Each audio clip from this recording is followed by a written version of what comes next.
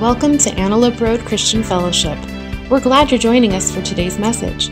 For service times or to join a disciple group, please visit myarcf.com.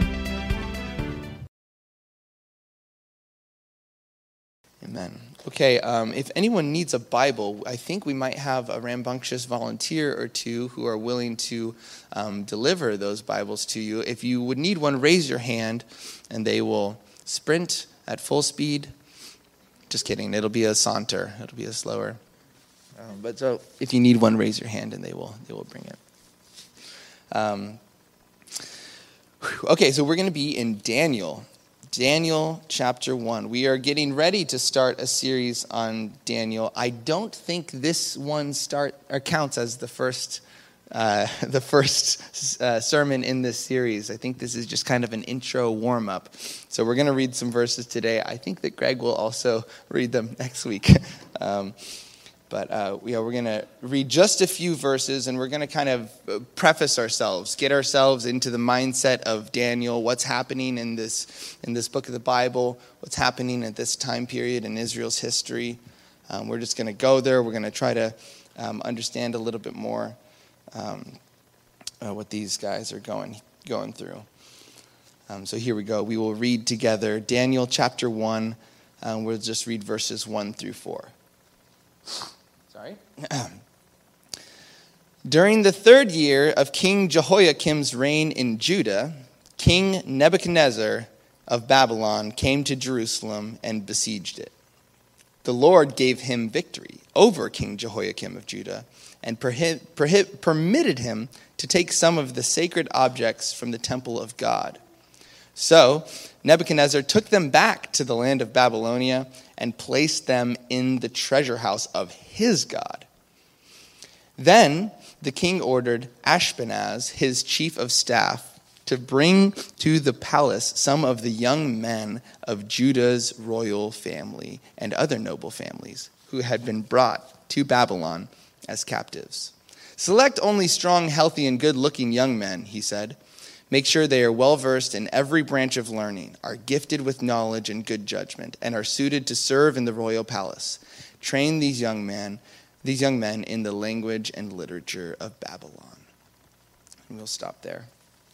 We're going to stop there because if you're new to the Bible, we just read like 1,000 words that you can't even pronounce without reading them over and over again.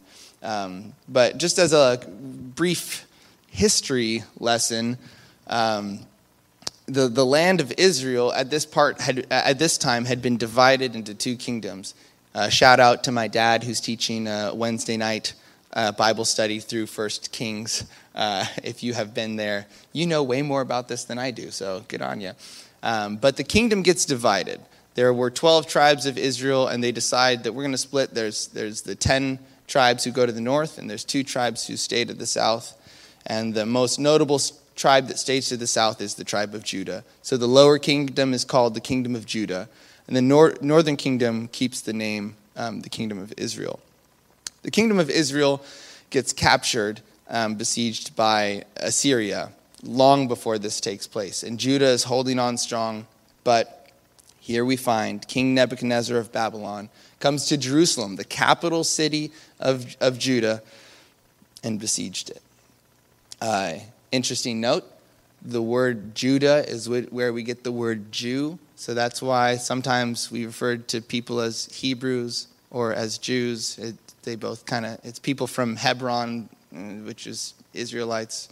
And there's like 3 different words to refer to the same group of people. Very slightly different.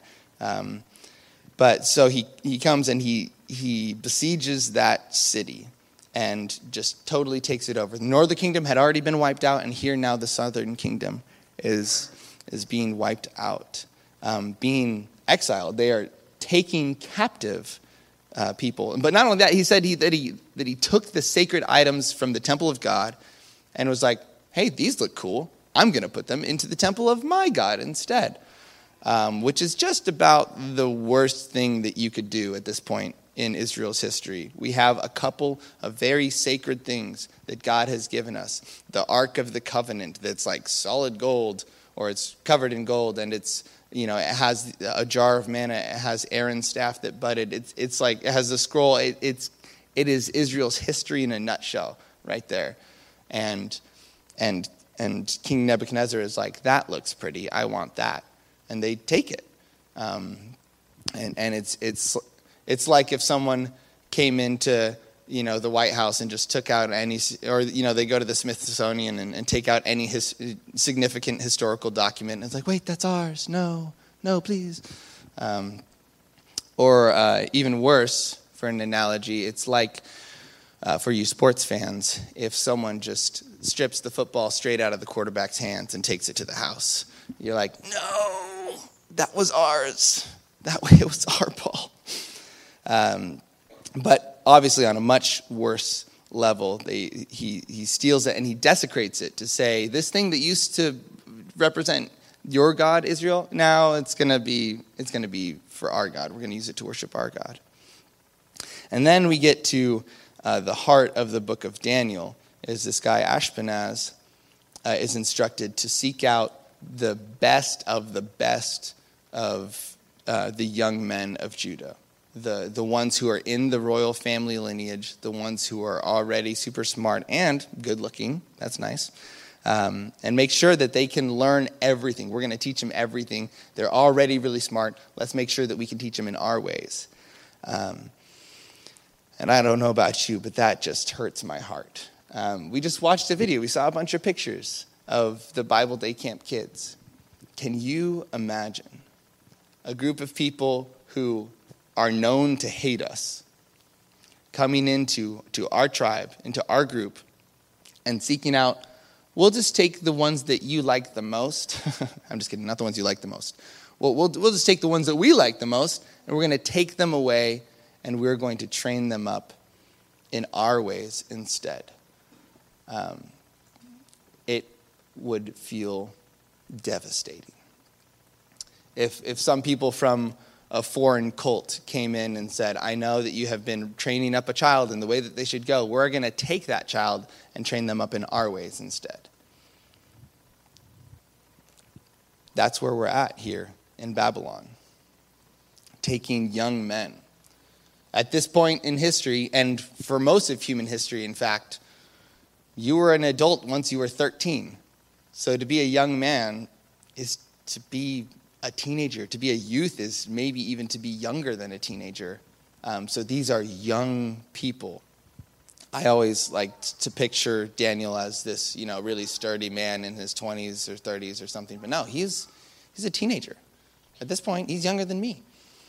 And he's being taken away from his homeland, being trained up in something new. And that's terrifying. Even more terrifying, easier for you to imagine if you're a parent who has had teenagers. Teenagers maybe who are like beginning to get a little rebellious and like beginning to, some days they really like you, some days they don't. I don't know this as a parent, I just know it as a former teenager. That it's like, Dad, I love you. Dad, I hate you. Mom, I love you. Mom, I hate you. It's just like day to day, flips back and forth. Who am I? What am I doing? And to be right in the middle of that, like, confusing, conflicting time, and then suddenly be, like, stripped away from your parents. And now you have to figure it out again. It's tragic enough for the teenager, but how much more tragic for the parents. So this is an awful, awful time that we're in. We make jokes sometimes about how much money we owe to China. And it's like, well, they could just kind of take us, I guess, if they want. Kind of a joke, but like, could you imagine if one of our neighbors came in and took everyone? I like to imagine that it's Canada, because that would be the nicest invasion of all time. If they came in and said, "Okay, here we go, eh?" and just took all the young people and trained them up in politeness and horse riding and curling. But to be taken away to a foreign land and to be trained up in a way that's unfamiliar to you is a terrifying thing, and that's what these guys are going into. Not just that it's a foreign land, but it's something that's entirely opposed to everything that you have been taught. this last Wednesday with the youth group, we read Psalm 139, which is a beautiful psalm, but kind of the heart of it is the psalmist says, God, you know that there are people who hate you, and I hate them because they hate you. Would you slay them? Would you just get rid of them? Which is an intense thing to pray. And we're like, are we allowed to pray this? I'm not sure if we're allowed to pray this. But because of how passionate they are for the Lord, when people outright just hate the Lord and hate his people, there is this feeling of righteous anger, this zeal. And to have those people that you are so against, for them to come in and take away and train up your teenagers is crazy. We're going to watch a video right now. Has anyone ever heard of the Bible Project? Anyone heard of Bible Project? They are fantastic. I'm really grateful to see so many hands. This is, I mostly just wanted to be able to introduce this to some people who haven't heard it, but they've become so popular. It's really great. They have these videos and podcasts that are super helpful for people like me who can't really fully picture how a book of the Bible works. You can watch this video and you're like, oh, I see how the book works. And so I want to watch the one for the book of Daniel. Help us to see a little bit more of the structure and how this is going to go. And it's a perfect intro for how the rest of the series is going to go. It'll set us up perfectly. So let's go ahead and watch this Bible Project video together. Thank you.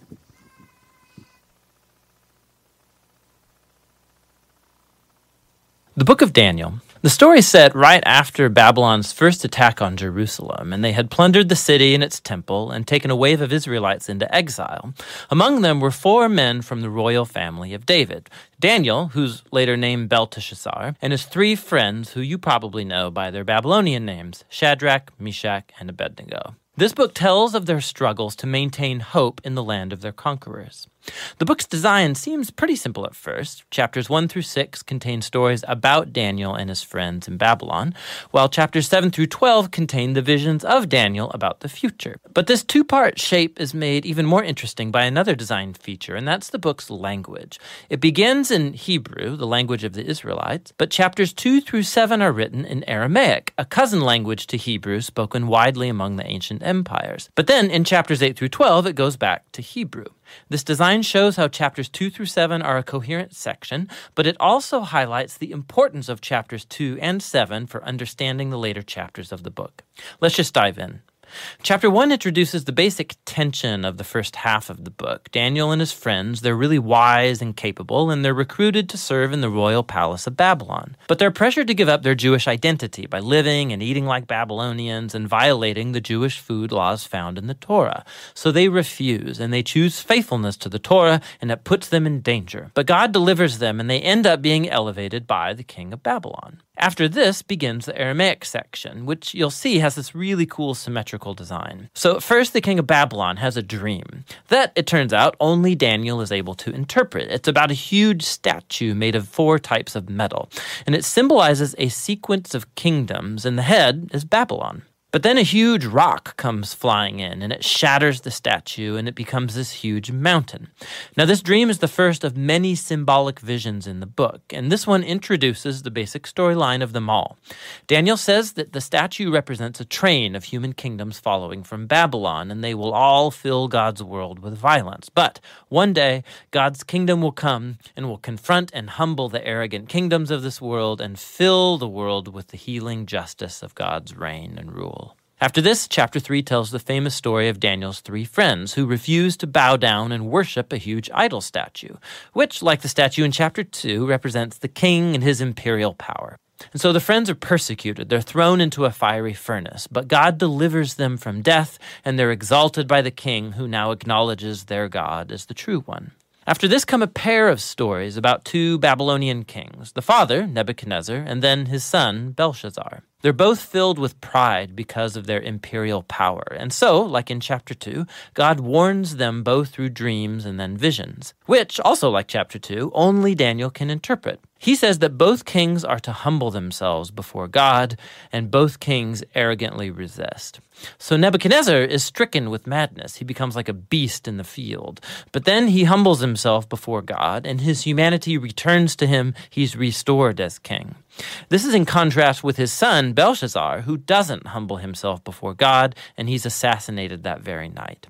Now, these two stories draw this imagery from Genesis chapters 1 and 2 and Psalm 8, where humans are depicted as the royal image of God. He's given them authority to rule over the beasts of the field and the birds of the air on behalf of God, who is the world's true king. But when human kingdoms forget that, when they rebel and make themselves and their power into a God, they become less than human, like violent beasts who will face God's justice. Which brings us to chapter 6, the pair of chapter 3. And this time it's Daniel who's being persecuted because he refuses to pray and worship the king as a god. And so like the friends, he's sentenced to death and he's thrown into a lion's den. But God delivers him from the beasts, and like the friends, the king exalts Daniel and praises his God, which brings us to chapter 7. It's the pair of chapter 2 and the center of the book where all its themes come together. It's another dream, but it's Daniel's this time. And ironically, he can't understand the dream until an angelic messenger explains it to him. He sees a series of 4 beasts, one like a lion, then like a bear, then one like a winged leopard, each of these symbolizing an arrogant kingdom. And last of all is a super beast, identified as a really evil empire. And it has lots of horns, a common symbol for kings in the Old Testament. And there's one specific horn who is an image of an arrogant king who exalts himself above God and persecutes God's people. Now they are symbolized by a figure called the Son of Man, who's an image for both God's covenant people, but also for their king from the line of David. But then all of a sudden, God, who's called the Ancient of Days, comes and he sets up his throne. He destroys the super beast and he exalts the Son of Man on the clouds, where he comes up to sit at God's right hand and share in God's rule over the nations. We can look back now and see how all of these stories in the first half fit together. The 3 stories of faithfulness despite persecution. These are meant to offer hope to God's suffering people among the nations. But they suffer because human kingdoms have rebelled against God and have become beasts.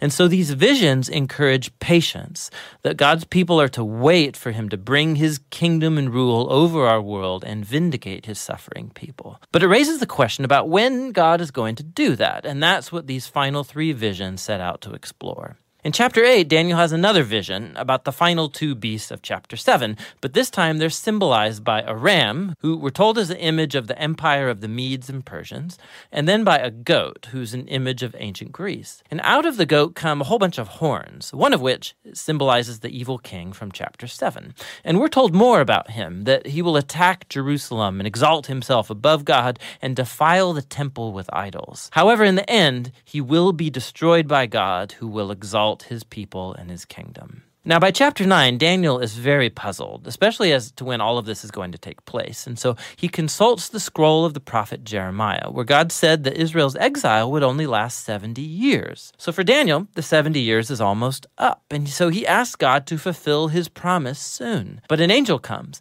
and informs him that Israel's sin and rebellion has continued. And so their time of exile and oppression will continue on 7 times longer than Jeremiah envisioned. Daniel is deeply disturbed by this, and he has one final vision. We're shown the same sequence of kingdoms. It's Persia, then Greece, and Alexander the Great, followed by lesser kings, all leading up to this final king of the north, who will invade Jerusalem, set up idols in the temple, and exalt himself above God. But then, all of a sudden, this king comes to ruin.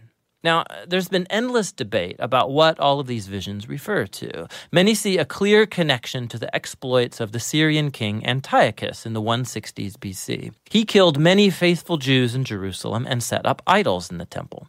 Others think it points forward to the Roman Empire's role in the execution of Jesus and the destruction of Jerusalem and the temple in AD 70. And still others think it will be fulfilled in future events that have yet to happen when Jesus will return. Now the problem is that the symbols and the numbers, they don't quite match any of these views perfectly. But it opens up the possibility that in a sense, they are all right. The book of Daniel has been designed to offer hope to all future generations of God's people.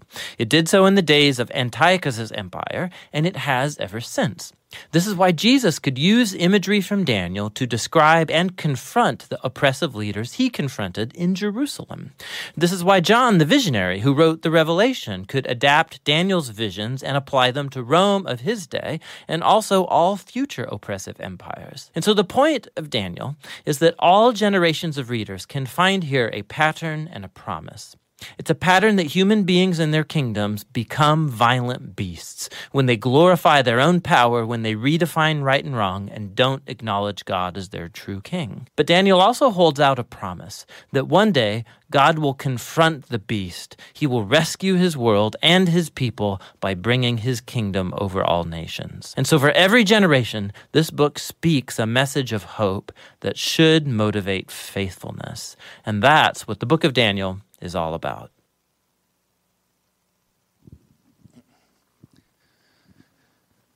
So we have a theme of hope, and there is hope indeed. And throughout the next few weeks, we're gonna hear all these stories and be able to see how that hope applies to us today. But I just have a question.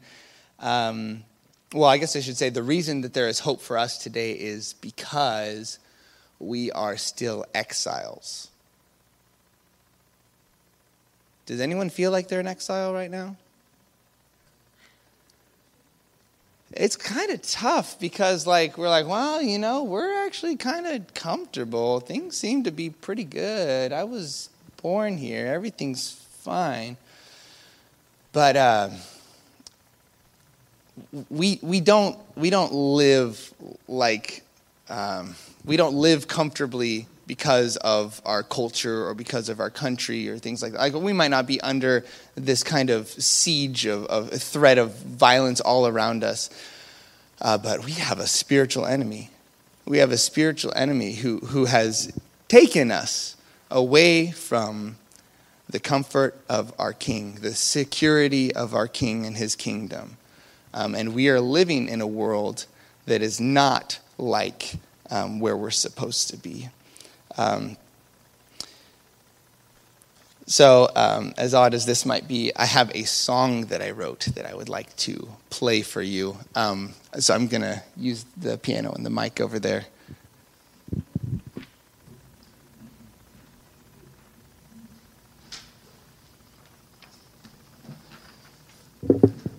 And this is just a song. It's pretty much Psalm 13.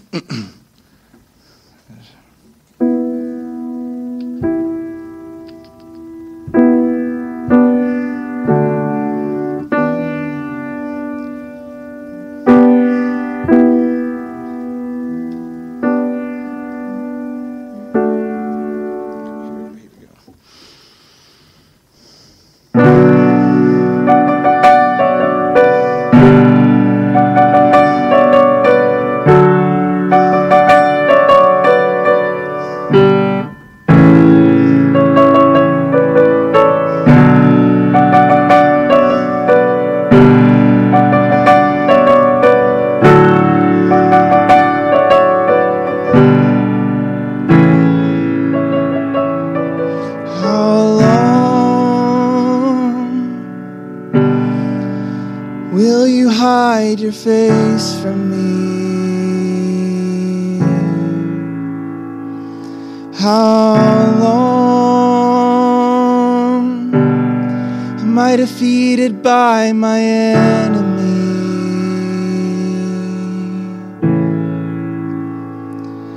How long, oh Lord, will you forget me forever?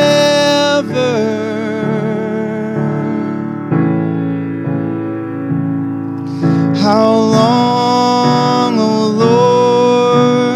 Lord, my soul's not getting better.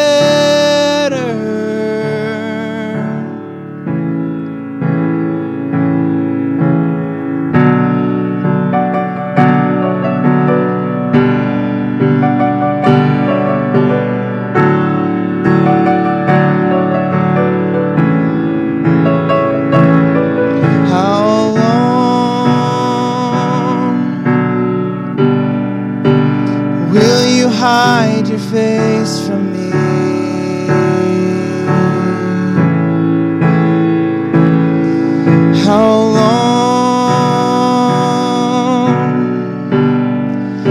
lie defeated by my enemy.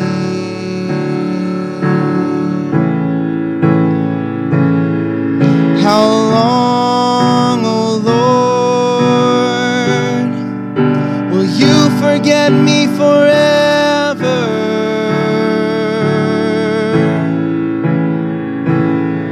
How long, O Lord, my soul's not getting better,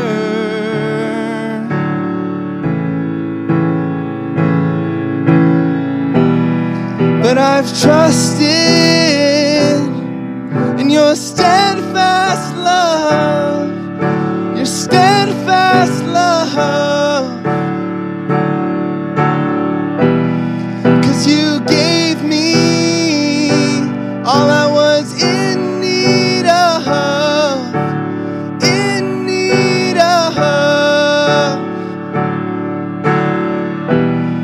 I'm still trusting in your steadfast love, your steadfast love. And my heart sings of what you've saved me from, saved me from.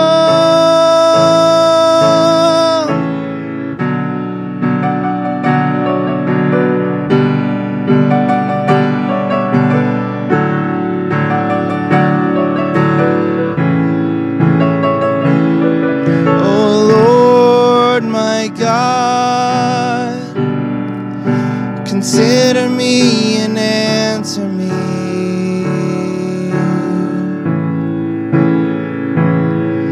The eyes of my heart are darkened with a deathly sleep.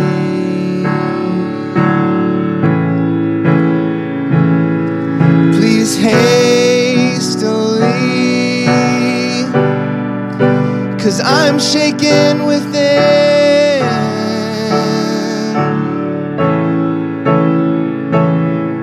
My enemy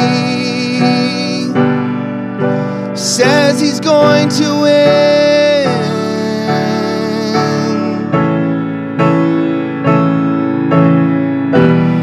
but I've trusted in your steadfast love, your steadfast love. 'Cause you gave me all I was in need of, in need of. I'm still trusting in your steadfast love, your steadfast love. And my heart sings of what you saved me from, saved me from. Oh, depression, oh, lust and pride, deep secrets, ones I tried to hide, selfishness, all the times that I've lied, dark panic, the spirit of suicide.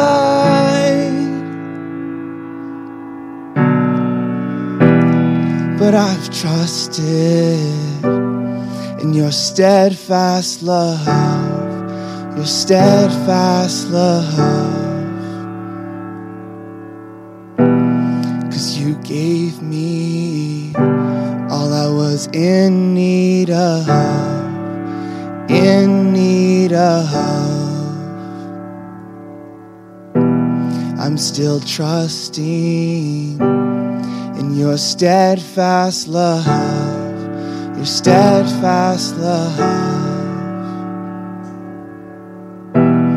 And my heart sings of what you saved me from, even when the war's not done.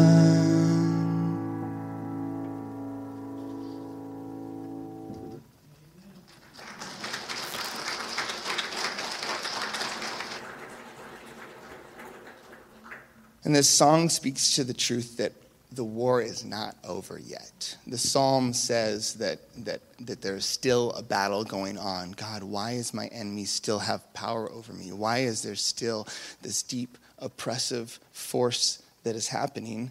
And you know what's really great news is that we don't have to just suffer in the exile. We do have hope. Just like the video was showing us through Daniel, there is hope because we have Jesus to look forward to. Praise God that I'm not stuck in my sin. Praise God that I'm not stuck in my desperation.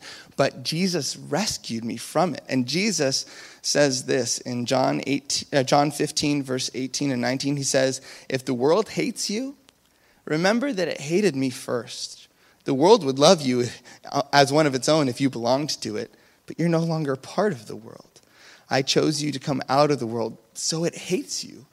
When we act like Christians, when we really are Christians, the world around us isn't going to like us. It's not. There will be individuals who see what God is doing in us and will be compelled by it and will be drawn near to him. But the world's structure as a whole, they're not into worshiping God. They're into worshiping me. They're into worshiping myself. So when we say your life is not your own, you belong to a creator God, that is an offensive statement to the world. And they're going to hate us. And a chapter later, Jesus says in John 16:33, he says, I've told you all of this so that you may have peace in me. Here on earth, you will have many trials and sorrow, but take heart because I have overcome the world. And Paul says it well in Ephesians chapter 6, verse 12. He says, for we're not fighting against flesh and blood enemies, but against evil rulers and authorities of the unseen world, against mighty powers in this dark world, and against evil spirits in the heavenly places. He's not even pinning it down to a person. He's like, oh, a person? No, that's the target of our love. That should be the object of our affection, another human being. No, they're all motivated by some deep evil spiritual force that is trying to use them to destroy you, trying to use them to destroy your faith. He says, we don't fight against flesh and blood, but we do have a serious enemy. And so I want to encourage us, just like Daniel, we are exiles in this world. We belong to a different home. Once Jesus became our king, the kingdom that we belong to is now in heaven. And we get bits and pieces of that here on earth. It's fantastic to be in a group, in a gathering like this, and to feel a little piece of heaven. But until we see him face to face, this world is not our home. Our citizenship is there. And like I might have an address here, but that's not going to last. This world is not going to last. I have a little bit of a personal tradition. Last week I was in Santa Cruz for Youth for Christ. They were doing a summer camp there, and one of the days we went to the beach. And I have a personal tradition of going to the beach, and there's the shoreline, there's the tide washing up and washing away, and you build a sandcastle, and that's fun, but in a similar way, like I'll write my name, and then the shore comes up, or the tide comes up, and it's gone, and I'll write sin. It's gone. And you could build as elaborate of a sandcastle as you want. And it might take 10 minutes for the tide to take it out. Like, as awful as it is, as much oppression and evil as there is in the world, God has called us to be lights in the darkness. And we have this hope because just like Daniel in Babylon, he's even telling Nebuchadnezzar, look, yeah, you are a great king, but you're not going to last. Because I serve one king that he calls the Ancient of Days, the one who is eternal, the one who's going to last forever. Your kingdom looks really nice, and you may have captured us, but the God that we serve, he's going to win. He's going to win. So let's go out in that hope today. I want to pray with you, and then we have a few announcements. Lord God, I thank you for the hope that you give us, that we don't have to be crushed by the weight of anxiety or sin or or pressure from around us. We don't have to be crushed by real, actual enemies who hate us because of our faith. But God, we are eternally secure in your hands. God, that we may be physically crushed and beaten in this life, but you give us hope far beyond what we can see with our own eyes. God, help us to trust in you. Help us to have faith like Daniel and like Shadrach, Meshach, and Abednego, that they trusted you no matter what the trials they were facing. God, so allow us, even in our exile here on earth, God, allow us to trust you with that hope. We ask that you would use us as we go forward from here to be your light into this dark place, God. To rejoice when we see other light around us, and to pray for the darkness to be turned to light. To pray for those who are currently motivated by some evil force, God, for them to change their allegiance, to become citizens of heaven, to become children in the family of God. We love you, Lord. We pray all of this in Jesus' name. Amen. Amen. Here you go. I'm back. So I just have a couple of announcements, a couple of quick ones. Reminder that July 10th is our name adoption Sunday. Oh my goodness, I'm so excited that it's finally happening. You have no idea. So, but more details on that will be coming, but just mark your calendars. It's going to be in the morning, so right after church. And then also is it already this Wednesday? Oh my gosh, yeah. I'm talking about the time when we light things on fire. Yeah. So Wednesday is our family fireworks night. It starts at 8 with music and food and some lawn games and things like that. But then after that, we're going to light things on fire. So starting with kids with sparklers, it's all safe, I promise. It's California. Everything is safe. That's how it happens here. Nothing leaves the ground, that sort of thing. So that's this Wednesday, 8 o'clock. It's going to be out there in the front parking lot area. And then the third announcement kind of is similar to that. First, I want to, so it's summer, right? And in the summer, it's hot. I don't know if you guys know that. This last week, it was really hot. It was like over 100 degrees. I felt really bad for Bible Day Camp being when it was like 104. But what's really awesome is that most of the days during the fireworks booth, it's like 80-something. So I want to tell you that I know how excited you are about being outside in the summer.